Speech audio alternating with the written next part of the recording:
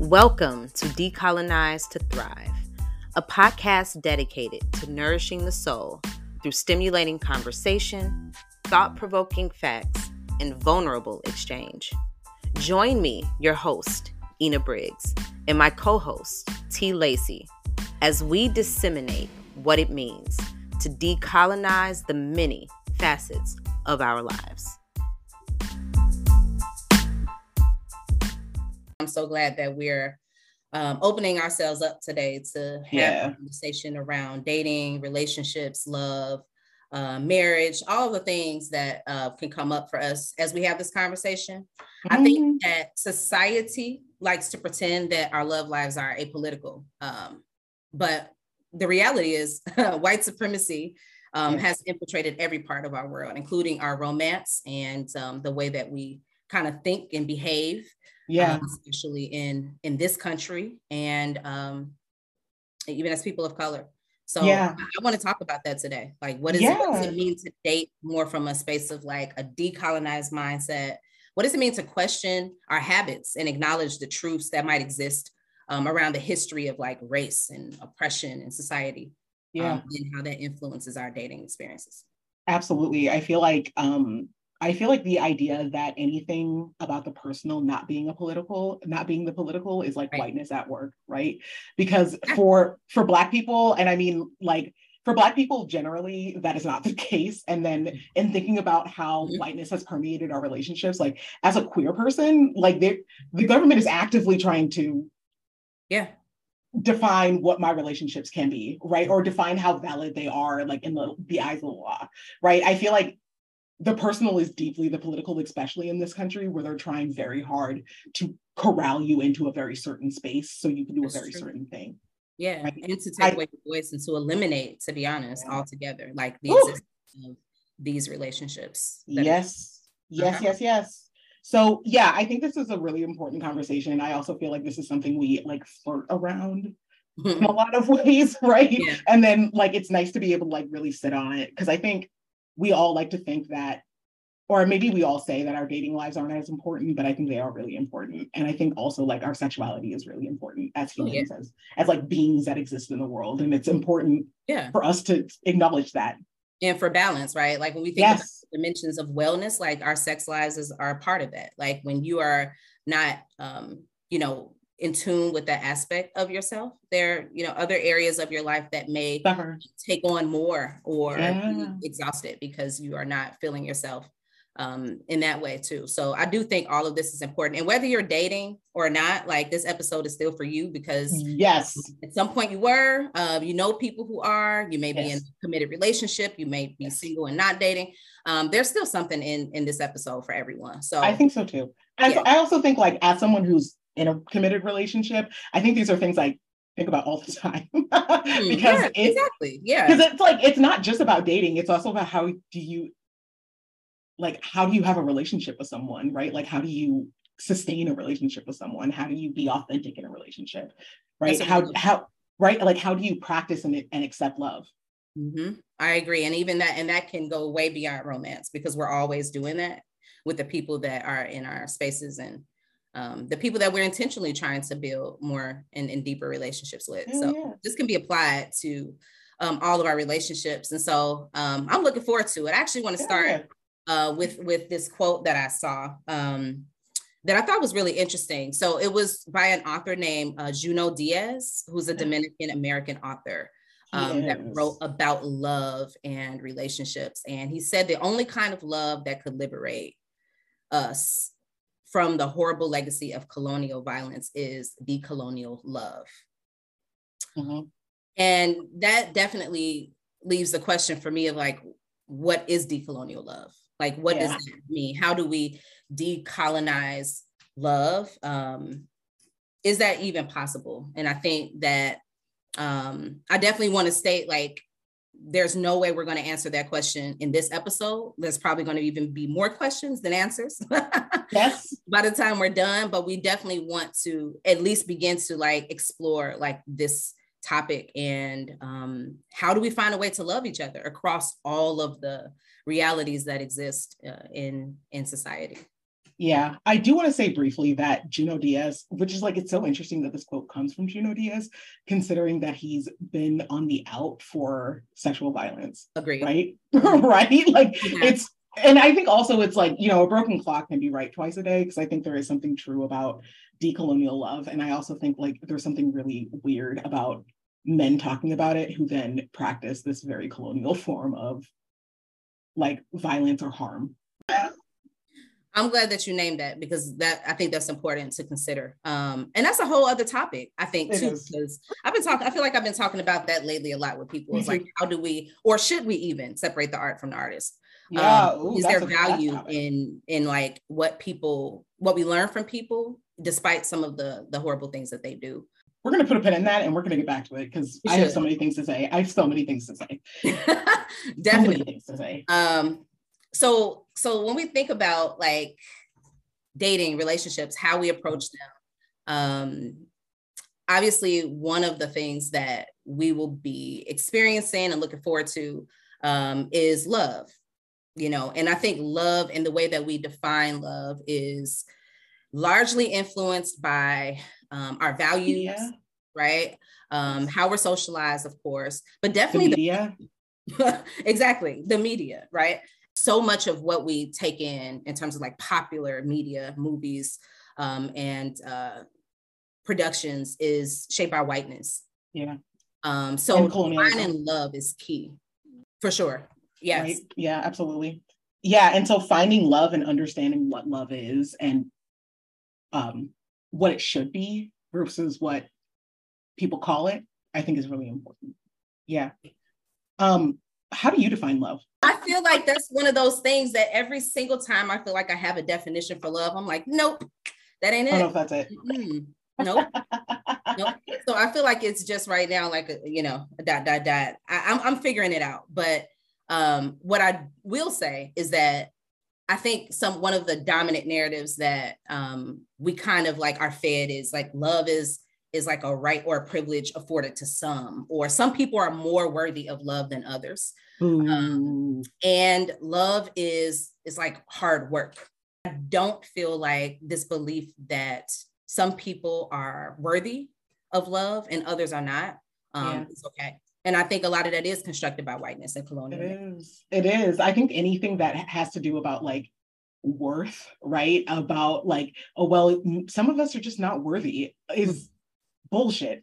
It is. Right. And I think also I think I had to take a minute to understand what love looked like or what love could look like, because I think society or media tells us so much that love is like that intimate relationship between partners, that if we don't have that, then we don't have love, right? And we forget to not look at the love that we have for our friends, or the love that we have for our family, or the love that we have for like the people in our life. I think as humans, we should be able to love, right? Like it should be something that pours freely from us. Yeah. I think another thing too that is reinforced is like love is like all encompassing. It's everything. Love is supposed to fix you. Love is supposed to heal your past. Love is supposed to resolve your insecurities. Love is it's not all of those things. It's not this magic pill that was.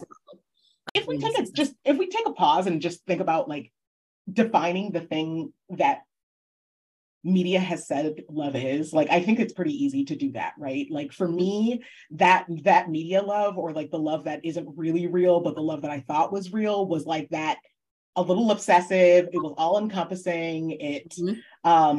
It was like also a magic pill, like you said. I really like that, because it really was supposed to fix you. And then it also, in some ways, how it was supposed to change you. Yeah.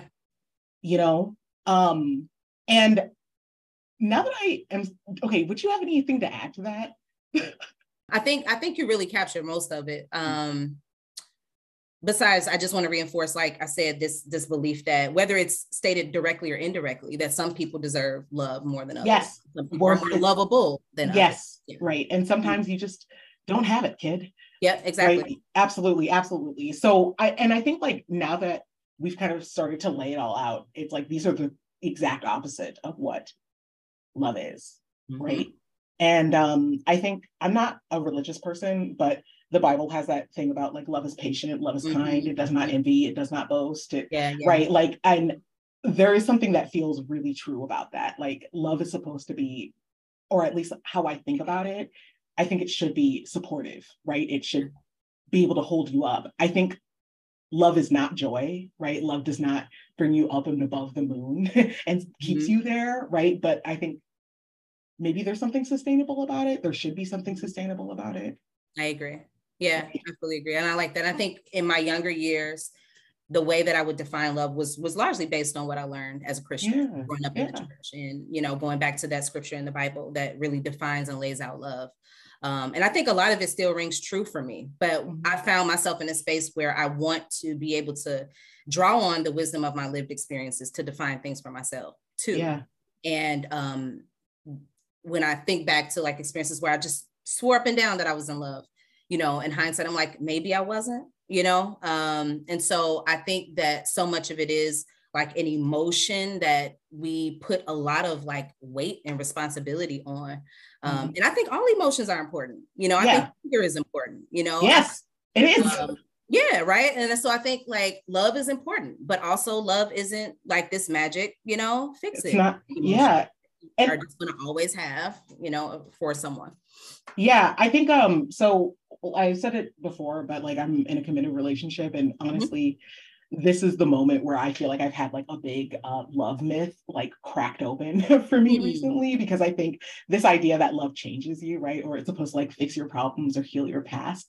And what I've been learning is that being in a healthy relationship with someone means that it is cracking open my past in a way that is making me have to work through it. Whew. Now right? That I can get behind. That is true. And that shit sucks. Like it is the ghetto. It is the ghetto. It's really shitty. It's really shitty. Like no cap. It's real shitty. But I think that's not what I anticipated, right? And I think what also I've been finding is that because I want to be with her, it makes me want to be better, right? It makes me want to like do the thing. So on one hand, I'm like looking at this shit pie in front of me and being like, this is ass. And then on the other hand, I'm like, maybe I can do it. Yeah. Maybe, and also like, I think I want to do it. I do want to do it. Yes. It's just like, also look at it. It's shit. Right. But I think you said something so important that resonates with me when I think about what love is. And it is this desire for me personally to want to be and do better for this person. Right. And whether it's for my children, whether it's for a romantic partner, whether it's for my student, like there's love there because this person pushes me to want to be a better version of myself. And I'm okay with the hard part that comes along with that because for me, it's worth it. Yes. Okay. So I think this links back to what I said earlier about how love is so much bigger than we think it is when we just confine it to relationships, right? Yeah. The love that we have for our students, that's love, right? And I think like it feels, and you're totally right. The love I have for my students makes me want to be a better teacher. It makes me want to be like, it makes me want to learn more, right? And be better for the next batch. It motivates me, right? And that doesn't mean that there aren't challenges. It doesn't mean that there aren't shitty days, right? It just means that overall, I feel, it sustains me, right? I can keep it going. And I think that's, and I say it as a joke a lot, but I think, but I'm not joking, that to be a teacher, you have to love it. To be a great teacher. To be a great teacher, you have to love it. It is a labor of love. It is. It is a labor, like to do the kinds of work that I know you've done, to do the work that I know I've done for our students for at any given moment, right? Even though we know that we're not getting paid for it at that moment, or we know that it's taking from something from us personally, it's like, I see their little faces in my head and I'm like, oh, like all of you are worth it, you know? Yes, that's so important. I want to know what you think about this narrative. This is another one of the dominant narratives that is pushed. Is like, you must love yourself first before someone else can love you. What do you think about that? Okay, so I feel very strongly about this because RuPaul says at the end of every episode, like, if you don't love yourself, how the hell are you going to love anybody else? Can I get an amen? And I feel really complicated about it. So I want to start with like the fact that I've always had really low self-esteem. Point blank period. I've had really low self-esteem. I think like the older I get, the more it's because I think I was different than a lot of people that I grew up with, and that made me feel bad. Right. And so I think I grew up with a lot of self-esteem issues. And I also learned in therapy that sometimes outside factors or outside supports get a bad rap. Right. And that sometimes they can sustain you until you have it in yourself. And I think it's really important to have it in yourself. But I also don't think that you can't be loved if you don't love yourself. Right. Like, I think even in the moments where I felt like absolute dirt, my friends look at me like I am a valuable person, right? My mom looks at me like I am the sun and the moon and the stars. You know? I love that.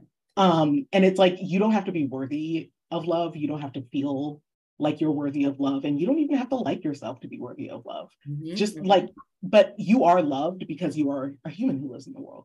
That's right. Yeah, I loved your response to that. And I think that is very true for me. I think I've seen like both sides of this truth. That like you need to love yourself first. But then also, like, does that mean if you don't love yourself first, that you cannot be loved? And also, what does that mean for a person of color who continuously takes in, you know, oppressive messages about themselves? And there's a lot of privilege in that statement. Love yourself first, where for some of us, that's easier than others. Right. But I think that for me, when I look at the truth of like how I showed up in relationships when I was on an intentional self-love journey versus when I wasn't. Okay, so that shit. Exactly, right? Shit. So that there's truth to it, because for me, I don't think I was able to like truly experience the love that another person had for me when I didn't see myself as worthy of that love. My partner is a saint because I'm a gremlin. And whenever she wants to love me, my first instinct is to push her all the way away. That's my first instinct, right? Like, and I think that's the thing about the statement that really kills me, is because there is some truth to it. If you don't find worthy, like, and I know this because like I have chosen so many romantic partners, and when I tell you, so many of them were terrible, and like not just terrible people, right? Just terrible for me. Yeah, right, exactly. Right. And they allowed me to repeat patterns that were unhelpful. Right. And I think that's what it means to like pick terrible people. It may be not that like they're assholes. It just means that they are allowing you to repeat a cycle that you feel like you aren't worthy of getting out of. Right. And I think that's what not loving yourself puts you at risk of. Right. Loving yourself means that you have standards, means that you're willing to say no to people who do something as little as make you feel bad. So true. You know, but when you don't love yourself, or also when you feel like you are deserving of pain or deserving of suffering, it's really easy to put up with that because you're like, this is just what it is. Yeah. Yeah. That's so good. I think about this a lot. That's good. I think that's important. And I think I have too over the years. Is like, it's just been a thing of, you know, especially now, because I am dating. I'm taking a little bit of a pause, but I'm still dating. And, you know, I do want to have another relationship that's healthy and amazing at some point. And so I'm asking myself these questions more and more too. And I've been on an intentional self-love journey, and I've just seen my ability to like show up again, even in non-romantic relationships with my kids, you know, friends differently. So I do think even though you don't have to love yourself first to be loved, I think there's benefit to it. And there is. It's very liberating. And it can be very liberating. And I think also like, it's also really important in terms of being Black and being brown, right? Because of like all these things that you've already said about and taking in all of these negative messaging, I think sometimes it takes seeing how fiercely other people love you, like the good people in your life, how fiercely they love you, to give you an idea about what it feels like to love yourself. Oh, I love that you just said that, because that was a thing that I think I was thinking and then forgot. I was thinking like I can vividly think of one relationship I had like years ago. Well, I know now, like in hindsight, that this person really loved me. And I think at that time, because I didn't like see like the aspects of myself that were lovable, I kind of wrote it off a little bit. But like experiencing that from him, and it was like unwavering, like no matter what I did, I even think I was in some ways trying to push him away.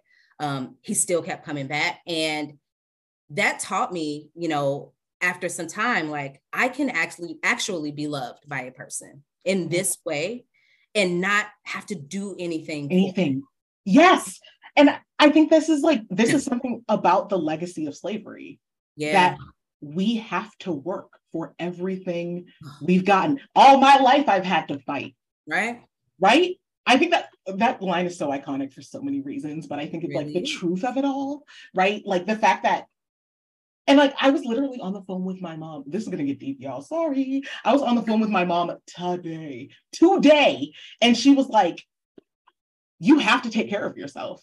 You have to love yourself more. Like you have to do it, right? Like the idea that I feel like in my life generally, if I am not doing something for someone else, if I am not doing period, if I am not working, then I am not worthy.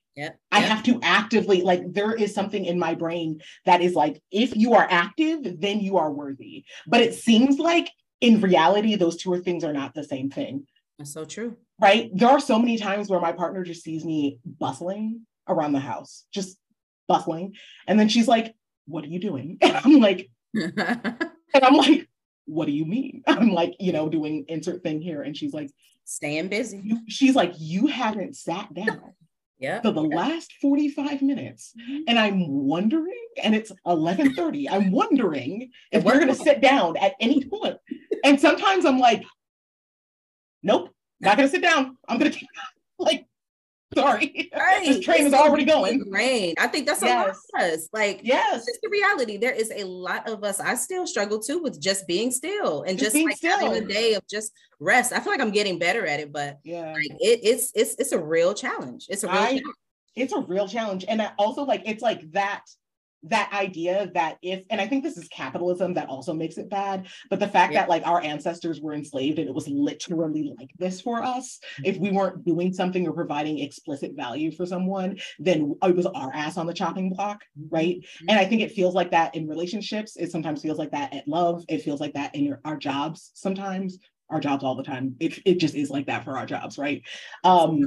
Which is why, like, don't give these jobs shit, y'all. They don't love you. Not do more than do not do more. They don't love you. Yeah, absolutely. It's not worth it. It's not worth it. It's not worth it. They would chew you up and spit you out. Listen, I need to tell somebody at work no right now.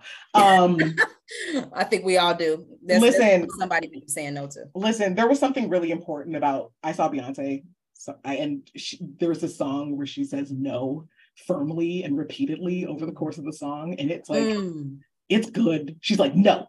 And I'm like, yeah, like, no, but yeah, I think there's really something about saying no to that thought and also like laying down and resting as a moment of like, both as a revolutionary act of being Black, but also as a way of like, as like understanding that like, even when we sit, we are lovable, we are worthy, we are good. Right. And also like honestly, without all of this shit, what would we be doing anyway? We would be sitting braless in a field, eating fruit, doing art. Love it. And I feel like that's the perfect like segue into the next thing that I wanted to like explore is like about, being compassionate to ourselves as people of color, as Black people, as Indigenous people, like, it's hard because we do have to work, we feel like, for so many things in this life to overcome, whether it's prejudice or, various aspects of the responses that we get from the world, right? To us just merely existing, that we then internalize that and we take that with us into our relationships. So, I feel like a lot of us feel like we have to work for a person. We have to achieve a certain amount of money. We have to have a certain level of physical attractiveness. If we don't have a thing that we have, then maybe I literally, like my car is gone, right? And I had a moment where I was like, what if my partner leaves me because I don't have a car? That's a real thing. It's a real thing. But then it's like, or do they look at me less than because I don't have a car, right? And it's like, and then you start and you think about it and you're like, oh my God. Yeah. I think the fact that we can name that says a lot, because like the reality is, a lot of people would like firmly say yes. Like, I need a working car to get a woman or a man or to be someone who's worthy, and that you do too. Right. It's just not the reality. As in general.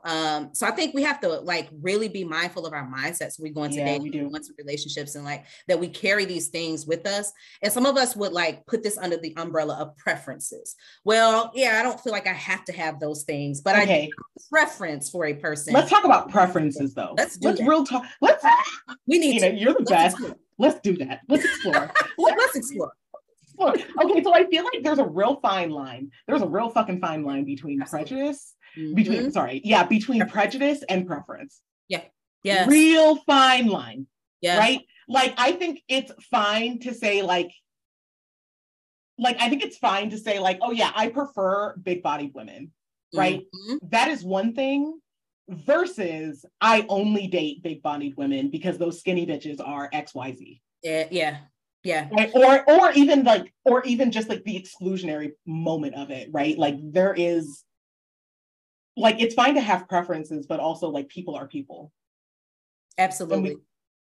And then also like I'm a push and I'm a challenge people to ask themselves, like, where did this preference come from? Just ask yourself, where might it have started? Is there perhaps any place in the media that might have, influenced a little bit of what that might be like? Yeah. Do you remember your parents saying something that now would be a little fucked up that really just got in your head? Yeah. I mean, I don't know. I feel like when we talk about preferences, I call bullshit every time. I do. Be real with you. I don't feel like that they're necessarily preferences and that your thoughts are always your own. A lot of times we make decisions and we think we have a preference, but what we really want to do is like, get validation from other people. Listen, I dated white men so long because I thought that that's what I ought to do. And then only to find out that was brainwashing, right? That was like compulsory heterosexuality and TV. That's what that was, right? Like no one, like white men are not inherently better. Actually, because of the systems, it's pretty far the opposite, unfortunate.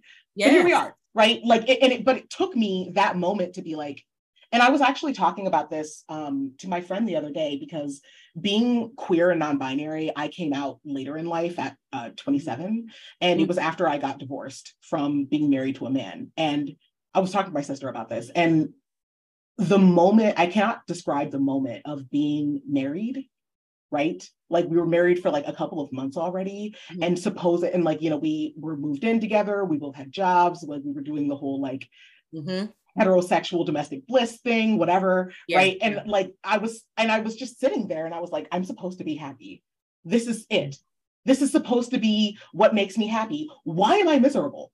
Yeah, same. Why do I hate my life? Like, what is going on? And then it was like, holy shit, I'm living a life. I'm not living my life. I'm living the life that people told me that I ought to be living. Same. That resonates so hard with me. I think there was definitely a place in my marriage where I sat and I realized that, one, this was not going to be always. I had already felt an shit. Energy. Yeah, girl. Yeah, I was like, this at some point I'm going to be free of this, which was problematic because I was full blown immersed in the marriage.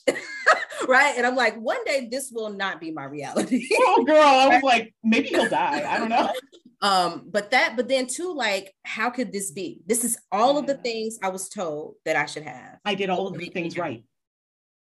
Right. And and so I think too, when we think about like our preferences, it's not to say that we can't have preferences. Like, of course we can, right? Obviously, but I think it's important for us to interrogate that, because when we know that a lot of our, programming, our social conditioning, those are not our thoughts. We can't just stop there. We have to bring a critical, a lens to all of the decisions that we make, and then ask ourselves, in what ways has whiteness maybe influenced my preferences in dating? What about capitalism, right? What about colonialism? Right. What am I being influenced still, right? The media, right? Right. And also the relationships that you see growing up, right? Like how, were those okay? And if they weren't, did you think they were? Right. I think a lot of us can't like articulate, or I know I personally can't. I don't want to speak for everyone, but like when you are like in spaces where, you see married couples, you don't necessarily know what goes on behind closed doors. But with the ones that I was able to like really be in their lives, like a lot of those relationships were dysfunctional, and yet and still they were praised because they had been together for X amount of years, and they had this property together, and they had this, you know what I mean? And it's like, dropping truth bombs. Happy? Yes. Are they happy? Yeah. Can that be the measure for success?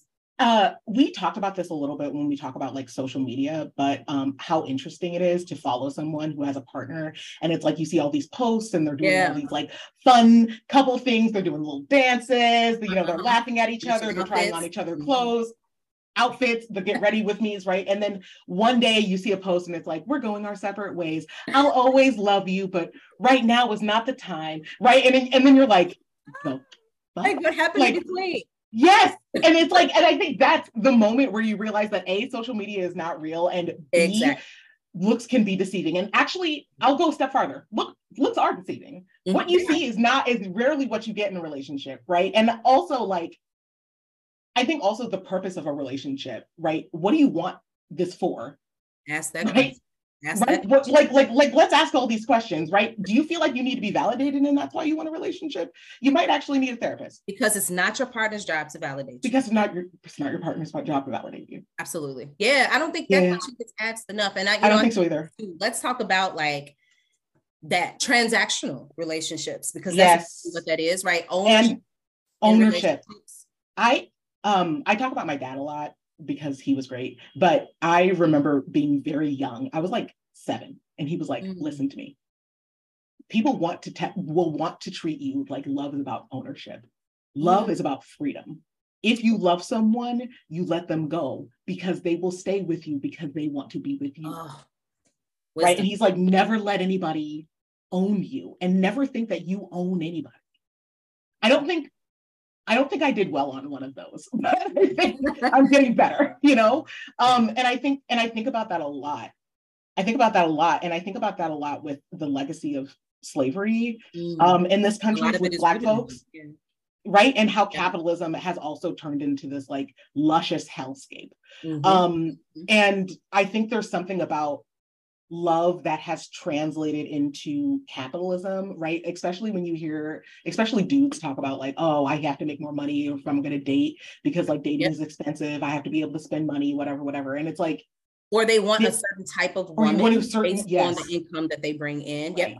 Right. And it's like, love is not like, this is what, and like, also I feel like what you are asking, or what you are trying to invite in with that thought, is like, you want a business partner. That's right. You don't want a partner. You want someone to be in business with. And I think if that's what you want, then that's fine. But don't come to someone being like, I want love and commitment, when what you want is transactional value. That's right. It's more of a transaction, and in no way is that, or can that become, a thing? Transformational relationship. I also think, I'm just gonna get on my history soapbox for a minute. Like, the way that colonization has happened for a moment, or the way that colonization has happened, has started with men feeling like they need to own everything, right? They need to own their women, they need to own the children, they need to own the land, they need to own the food, they need to even make up a thing so that they can own more of that to feel more powerful. And because that has been the system that has dominated the rest of the world, suddenly we have us, Black folks, brown folks, whatever folks, being like, oh, I have to bring, and it's like this idea of what was it, like back in the day, in order, a dowry, like you have to have a dowry, right? And it's like, what are we doing? What are we doing? Like, are we like is this a business interaction? Like, am I paying you to take? Yeah. What is this? But it works like it's almost like a hand in glove, because like the narrative for women then is that like you need to be this trophy, you need to be this, this piece that can be put up on a shelf, and you need to also allow your man to dominate, so you be submissive, right?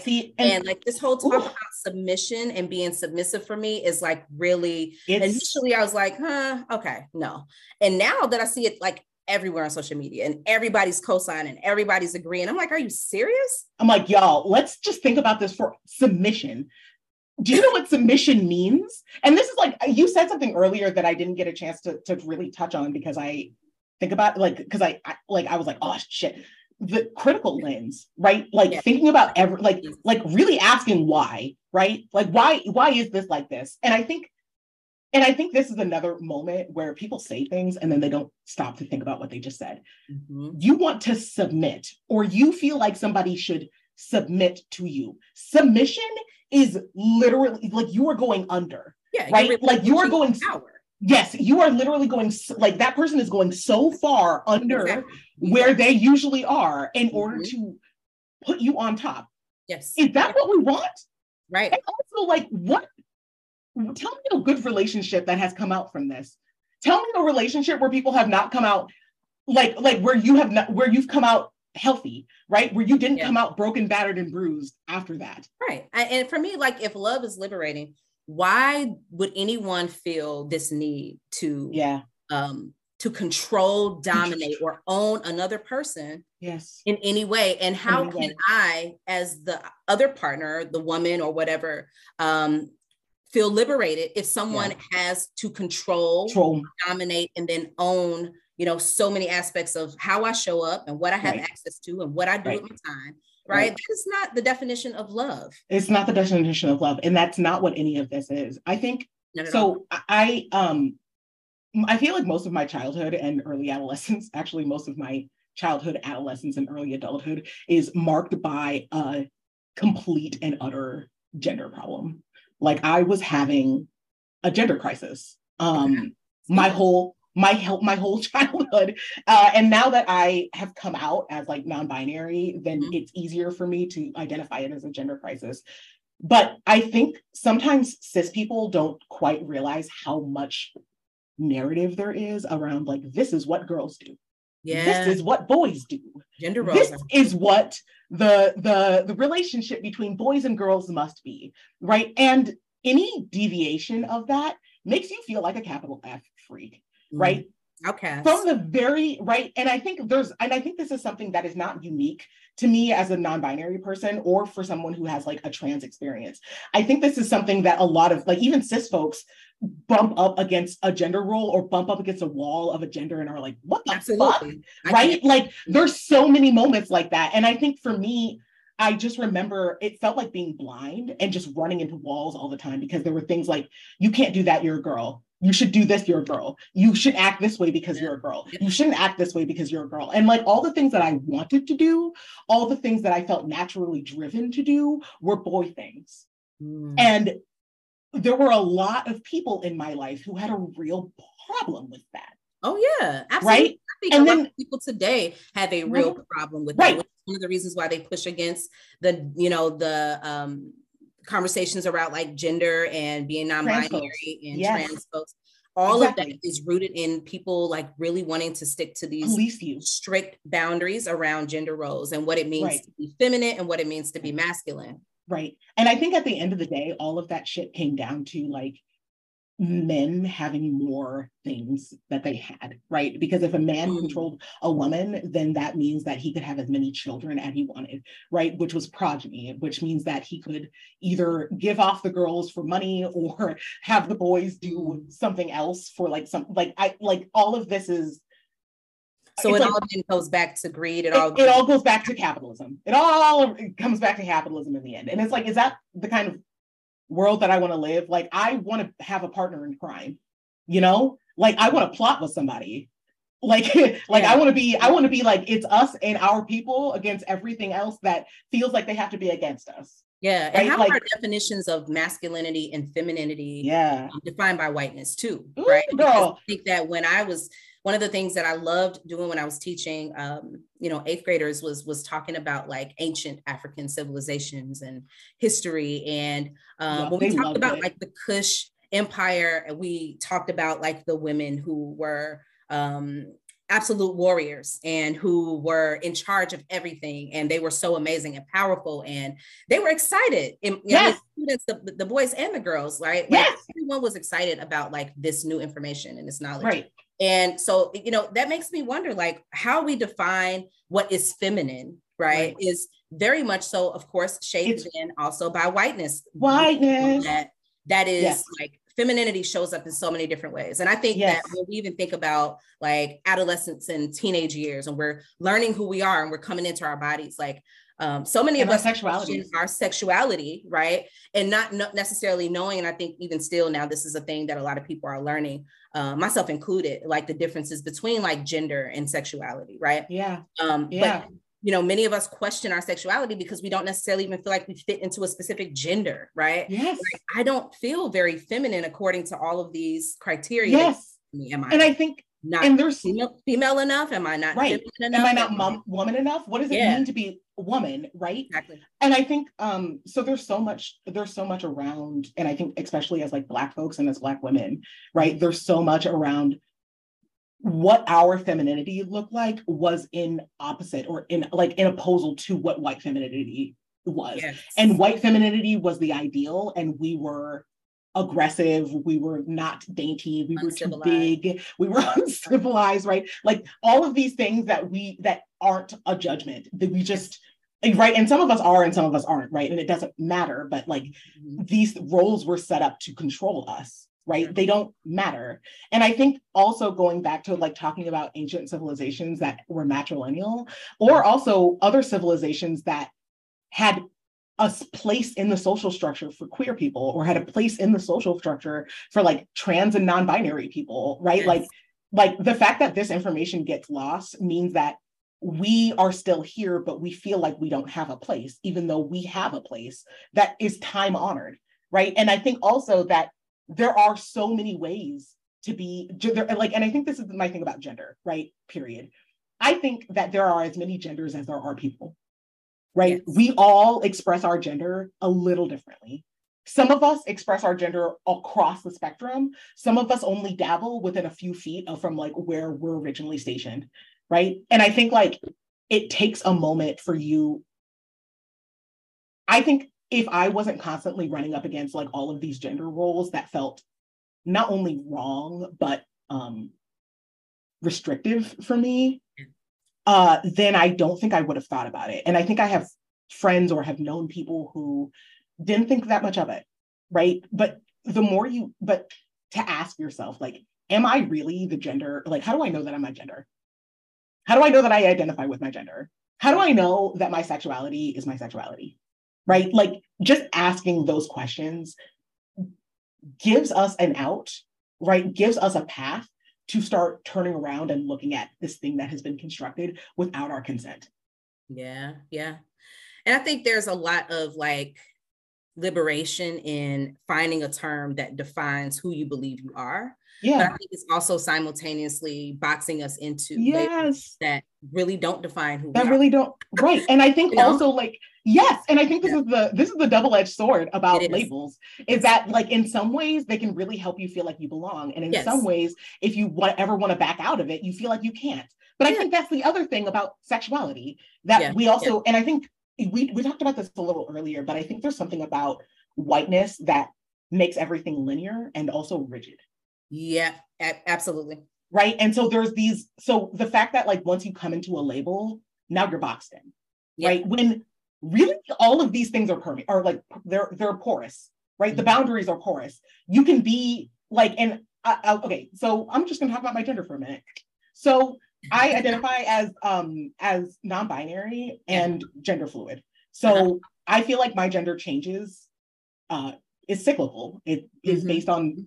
It's literally based on the weather. It's literally based on the weather.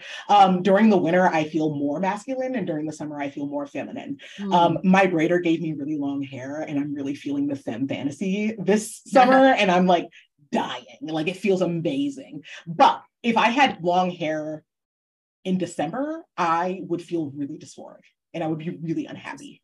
Yeah. Right. But in June and July and August, it's good. Right. So for me, it's cyclical and it comes around every year, but it's not the same. It's not the same every day of the year. Right. And I feel like sometimes those labels, so like gender fluid, non-binary, they allow me space in ways that I feel like I need, but also, like it gives me a general arena. Right. But I also know that there are lots of like non-binary folks who like really at the end of the day, like if I could, my pronouns would change every day. Right? Just because like that's just what it is. And then there are some people who are just like, I have no gender. I am meat. Right? Like, and that's good. Yeah. And I think a lot of like, I think that the way that when we think about like white supremacy and how it influences, you know, the way we behave and the way we feel like we need to like really hard define things, and there needs to be proof and evidence that this is true, right? Like that is part of the reason why we feel like we have to like, people have to explain things like on a regular day, like in this particular month, I feel this way, right? Is that okay? Right. No, it's not. According to white supremacy, it's not, because everything you then do is a reflection of that particular label, right? That you have decided to adopt. And I just don't think that that's the way of nature. I don't think that's the way of us. I don't think when we think about our emotions, when we think about our bodies, when we think about our thoughts, when we think about ourselves internally, there are so many changes and fluctuations, and there's just absolutely no real need to have to be stuck in a place. Stuck anywhere. So this is what I was trying to say that I didn't actually get to, was that everything is a spectrum, and that we should be allowed to slip and slide on the spectrum, because like we're all slipping and sliding anyway, right? And I think like we have to, as people, we have to let ourselves do that, right? And I think also if it wasn't for this kind of rigidness, or like this idea that like you said you were X, so now you have to be X, and you also you have to be my idea of X. Like as a non-binary person, people want me to be really more androgynous than I feel like I am, right? Or they're like, oh, are you really this because you have, you know, you have X, Y, and Z, or like I, you know, have my tits out or whatever, right? Like no, like none of this changes anything. Right.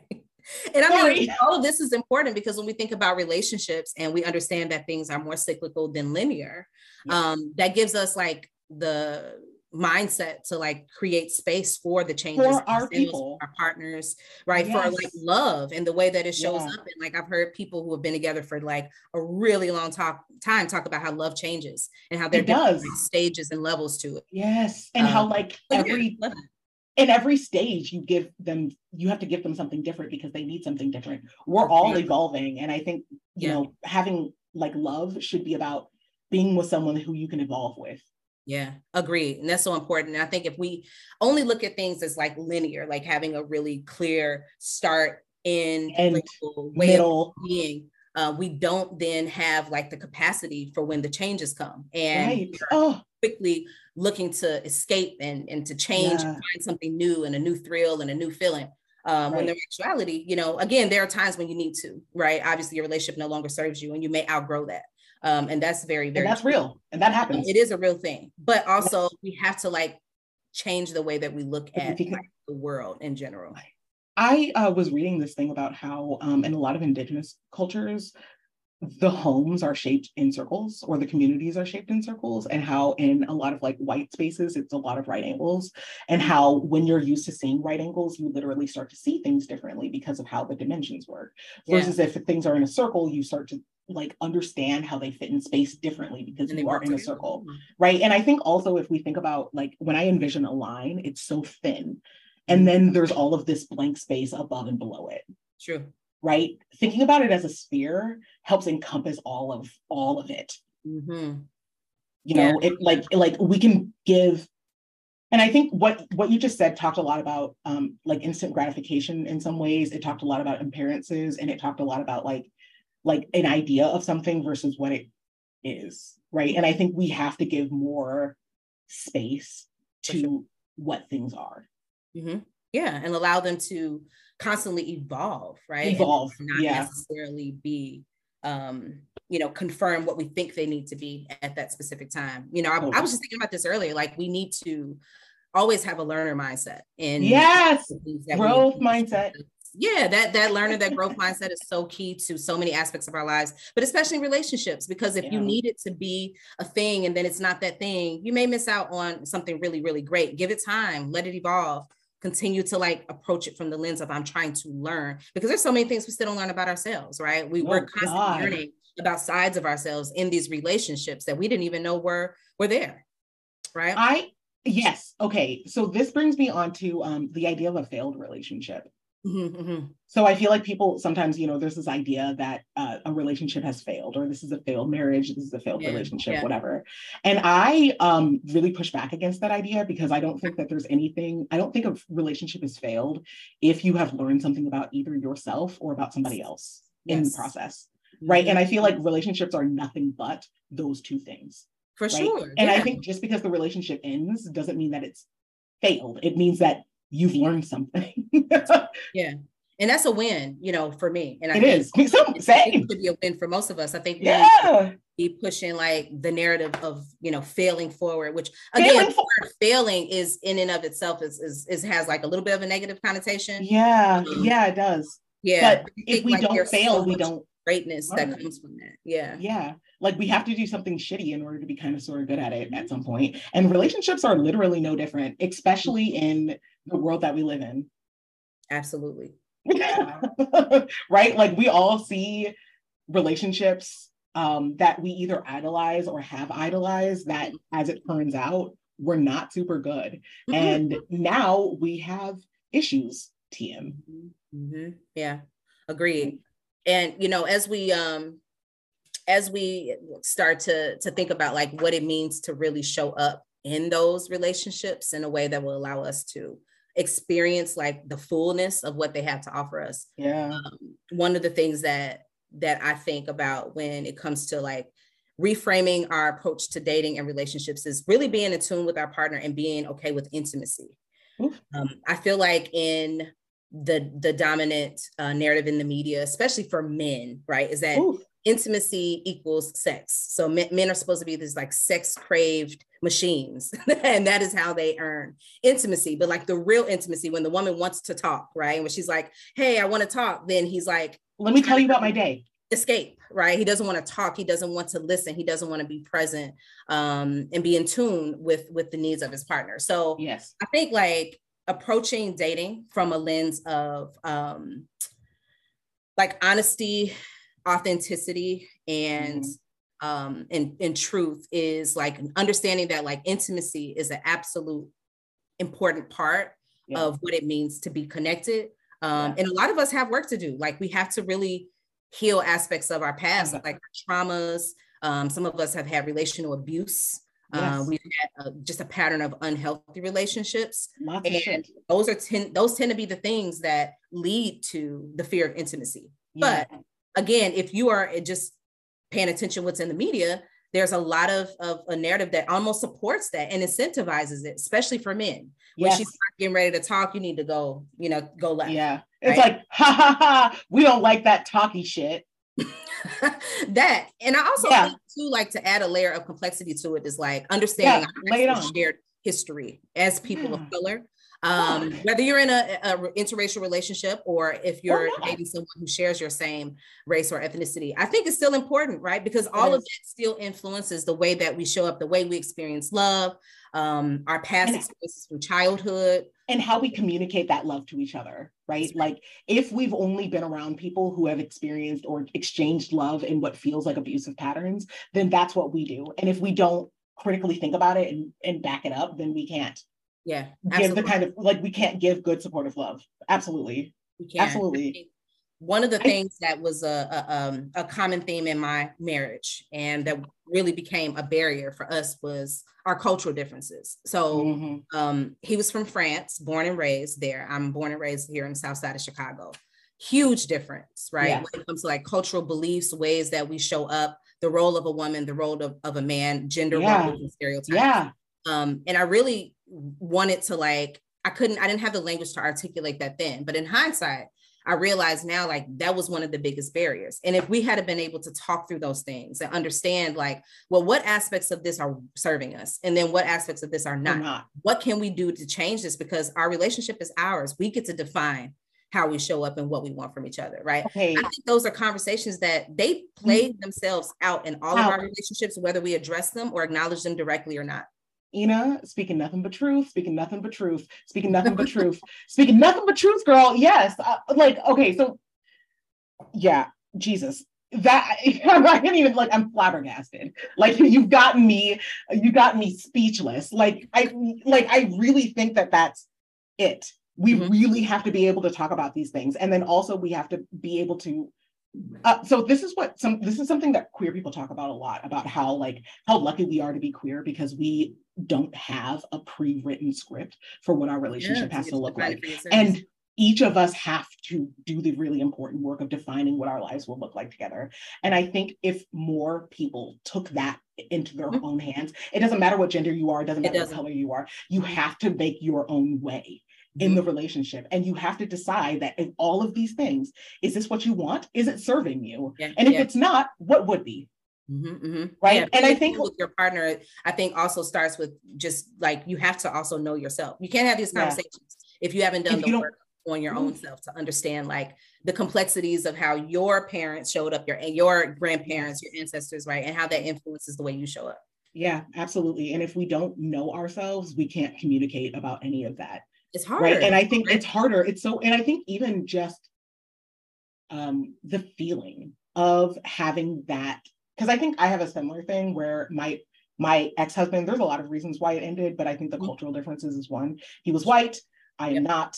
And I've lived my whole life as Black, and that changes things, right? And I think like he wanted to say, and he like a classic white dude, he was like, does it really matter though? And I was like, yeah, it does. It really fucking does. And he was like, does it? And I'm like, yeah, it fucking does. And he didn't understand why that was a big deal for me. And that's the privilege. And that's a privilege, right? And so I think we have two cases here, right? One in which is like to know ourselves is to be able to have this conversation. One. Two, once you're able to have the conversation, you can then make a better decision for you, right? Like, is this something that I'm willing to entertain? Is this like a brush, or is this a tension that I'm willing to work through? Is this a tension that I'm not? Because I think is it worth it? Right. And I think like with my ex, it was like, do I trust you to do the work of trying to care about every other Black person besides me? Yes. No, I don't. I don't think you have it in you. And that's a hard question. That's a hard question to have to ask of a partner, of someone that you've already committed your life to, right? And that's a really challenging thing to have to navigate, but it is a real thing. It is a real thing to think about, especially if we're choosing to date someone who is of a different race. Right. It's a conversation. If you're have to be able to talk about it, you navigate this world from an entirely different lens. Different place. You want to be able to have a safe space in your partner to talk about these things. They are not going to ever understand what it's like to be you, but they have to have the ability to show up for you. Yes. Right. Yes. Cultivate a safe space and the intimacy and to be able to really hear you, right? Hear beyond like the pain, hear beyond the frustration. And I think too, when you know yourself and you are aware of like what you need, you can ask for it more. Yeah, absolutely. And I think that was also a problem. I didn't really know what I needed. All I knew was that something was really wrong, and I was ready to take flight anyway. Like I think the ability to ask for what I needed maybe would have changed things, right? I think but I think even in that relationship, there's many others that I can think of, like my ability to ask for what I need, my ability to identify and ask for what I needed could have changed a lot of things. And I think a lot of our relationships they serve that purpose of helping us to identify what we need, so that when we go into the next relationship, we kind of know more about what we need to be happy and to sustain. Yeah, I feel like, so I want to go back just a little bit and talk about men briefly. Just to say, if there are any men listening, please go find another man, give him a hug, because you both need it. Oof, right? Right. I think there's so much about patriarchy that has given men such a short stick because they don't get to enjoy intimacy. And I also want to define intimacy by saying that, like, having someone help you clean out your car is more intimate than having sex with them. I'm just going to go ahead and say it, right? Like having someone help you pack is more intimate than eating ass.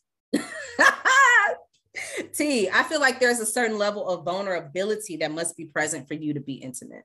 Exactly. Right? And it's the things you don't necessarily want the other person to see. That you expose, that creates that bond, that creates that intimacy. Yes. And I think why those actions are more intimate than the other. Than the other. Like, you can eat anybody's ass. Everybody has an asshole, right? But like, not everyone is gonna like let you see that fry that got slipped between the cushions and that was moldy, right? Like not everybody, like that is the shit. And I think there's something about that, about like the way that we see each other and begin to love each other is not necessarily about the things that we're fucking rock stars at, right? It's like the little things that we are imperfect at. Yeah. Right, that people begin to love you, right? My friends love me because I'm a gremlin, right? They know I'm a gremlin. They know that. They know not to expect non-gremlin like behavior. But like the fact that they know and accept me and love me, despite the things that I feel as like the bad things about myself, right? And that's such a good point to bring up, because since we are talking about dating and relationships, I think that's so counterintuitive to how we approach dating. We want to show up as our best selves. As our best selves all the time. Yeah, we want to show up as our most put together selves. Yes. All these things working for us. Yes. Yeah, on our best outfits, and we do our best. And this I clean my house. Is totally like zoned out on a first date. You're going through the script. You're not really engaging. You're not really connecting, right? So I love that you mentioned that, because I think when I think about the people that I have the most like love and admiration for and respect for, is because I see them. I see who they are. I see their human sides, right? Yeah. And those who are perfect may make me feel a little bit like, I don't know if I can attain that. I don't know if I can be connected with this person. There's no real like pathway to connect. Right. So I love that you brought that up. Yeah, it's the ways in which we fall short that make us human, that make us relatable, that make us lovable, right? The exact things that make us feel like we're not worthy is the thing that makes us the most worthy, right? The fact that none of us are perfect. And the fact that we need other people. And perfectionism being a feature of white supremacy really blocks, like, girl, bless. 100%. You do not have to be perfect to be loved. You do not have to be. You do not have to be perfect. Actually, as a matter of fact, throw that away. Like, throw that away. Your honest self. Like, and if a person is afraid of that, like, they don't have the capacity to really like see you right now. That's just the reality. I think capacity to see you. And I think honestly, I think this is a lesson that I needed when I was younger. Like, the people who don't like you, it is not your problem. They lack capacity. You are not the problem. You are not the problem. And also, like, everybody has their flavor. And sometimes like that, like, and I think that's the thing that I've grown up learning about myself, is that I'm a very particular flavor.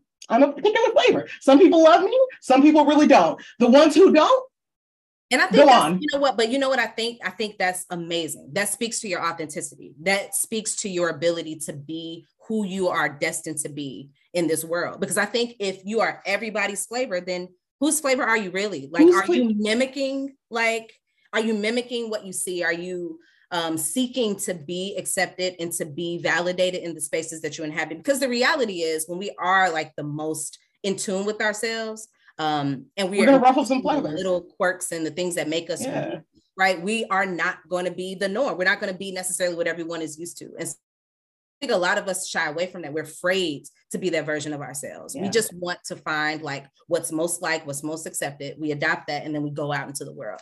Right. But showing up as yourself takes a certain degree of courage. And to say that you're not everyone's flavor, I think speaks to your courage. I think it speaks to your authenticity. I think it's important. I think more of us need to do that. Yeah, I think so too. I feel like for me, it was less of a like, oh, I'm making a good choice for myself, and more of like, the evidence suggests that some folks really are into me for reasons that I can't tell, and some people are really not into me for other reasons that I also cannot tell. And it seems like, and like also like the other thing is like, that's the self-esteem part is like, in both cases, none of those are my problem. Neither way. That's right. Neither way, none of those are my problem. What my problem is I'm so sorry for this line. I'm so sorry, but I'm gonna say it anyway. Do me like you're jerking in a mirror. Like it's to be so you that it's a little gross. Oh, I love that. I've never heard that before, but I absolutely. It's a Childish Gambino line. Be really? Like, do me like I'm jerking in the mirror, but like, do you like you're jerking in the mirror? Like, yes. That's dope. I love it. You really gotta. And for some of us, it's a journey just to figure out like who that is. Like, who am I actually? I think, yes. Oh God. And I think this is why we have to talk so much about relationships, because relationship is so much about you, right? And you understanding who you are and what you need, and also like the things that you didn't get growing up that you want, right? And then also finding another person who is their own human with their own shit, right? And like figuring out a way for you to both like coexist together. That's right. That's right. I love that. And I think as we wrap up, like what that brings to mind for me is the idea that relationships are mirrors. And I've heard that. Like our relationships are mirrors that show us aspects of ourselves that we might not have seen, things that we might need, aspects of ourselves that we need to continue to heal. All of those things. Yes. The thing that I want to end with, and I think I say this a lot and it makes everybody go like, is parent and partner are only one letter off. Oof. And that I think there's like a lot of different things to take away from that. One is that it goes back to your idea that our relationships are mirrors, right? And that in some ways they show us what we need or what we didn't have or what we want, right? And we have to be attuned to that. And also that nothing is linear. Everything is cyclical, right? Your relationship with your parents will show up. It will show up. And the question is, what are you going to do when it does? How are you going to show up? How are you going to show up? How are you going to show up when your mom shows up? Oh God, I'm sorry. That was too much for me. That's too much for me. No, that's amazing. I'm so glad that we're leaving off on that note. And so in our next episode, we are going to be inviting a guest to weigh in on the dating, love, relationship conversation to offer a different perspective. So we're excited and we're looking forward to bringing on Brandon Warricks, who will add a little bit and contribute to this talk about dating from his unique lens. So amazing conversation. Absolutely. And look forward to the next episode. Yes. Hell yeah. Thanks, Ina. And I'll see you all next time, podcast community.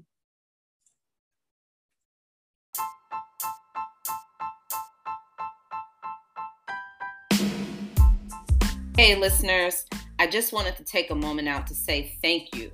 We have the deepest gratitude for your support and your willingness to listen to our episodes on the Decolonize to Thrive podcast. I'm also asking that if you have just a few seconds, that you take a moment quickly to rate and review our podcast, whether that's on Apple Podcasts or Spotify. It would mean so much to us if you left your feedback about how the podcast has impacted you or anything you might have learned so far.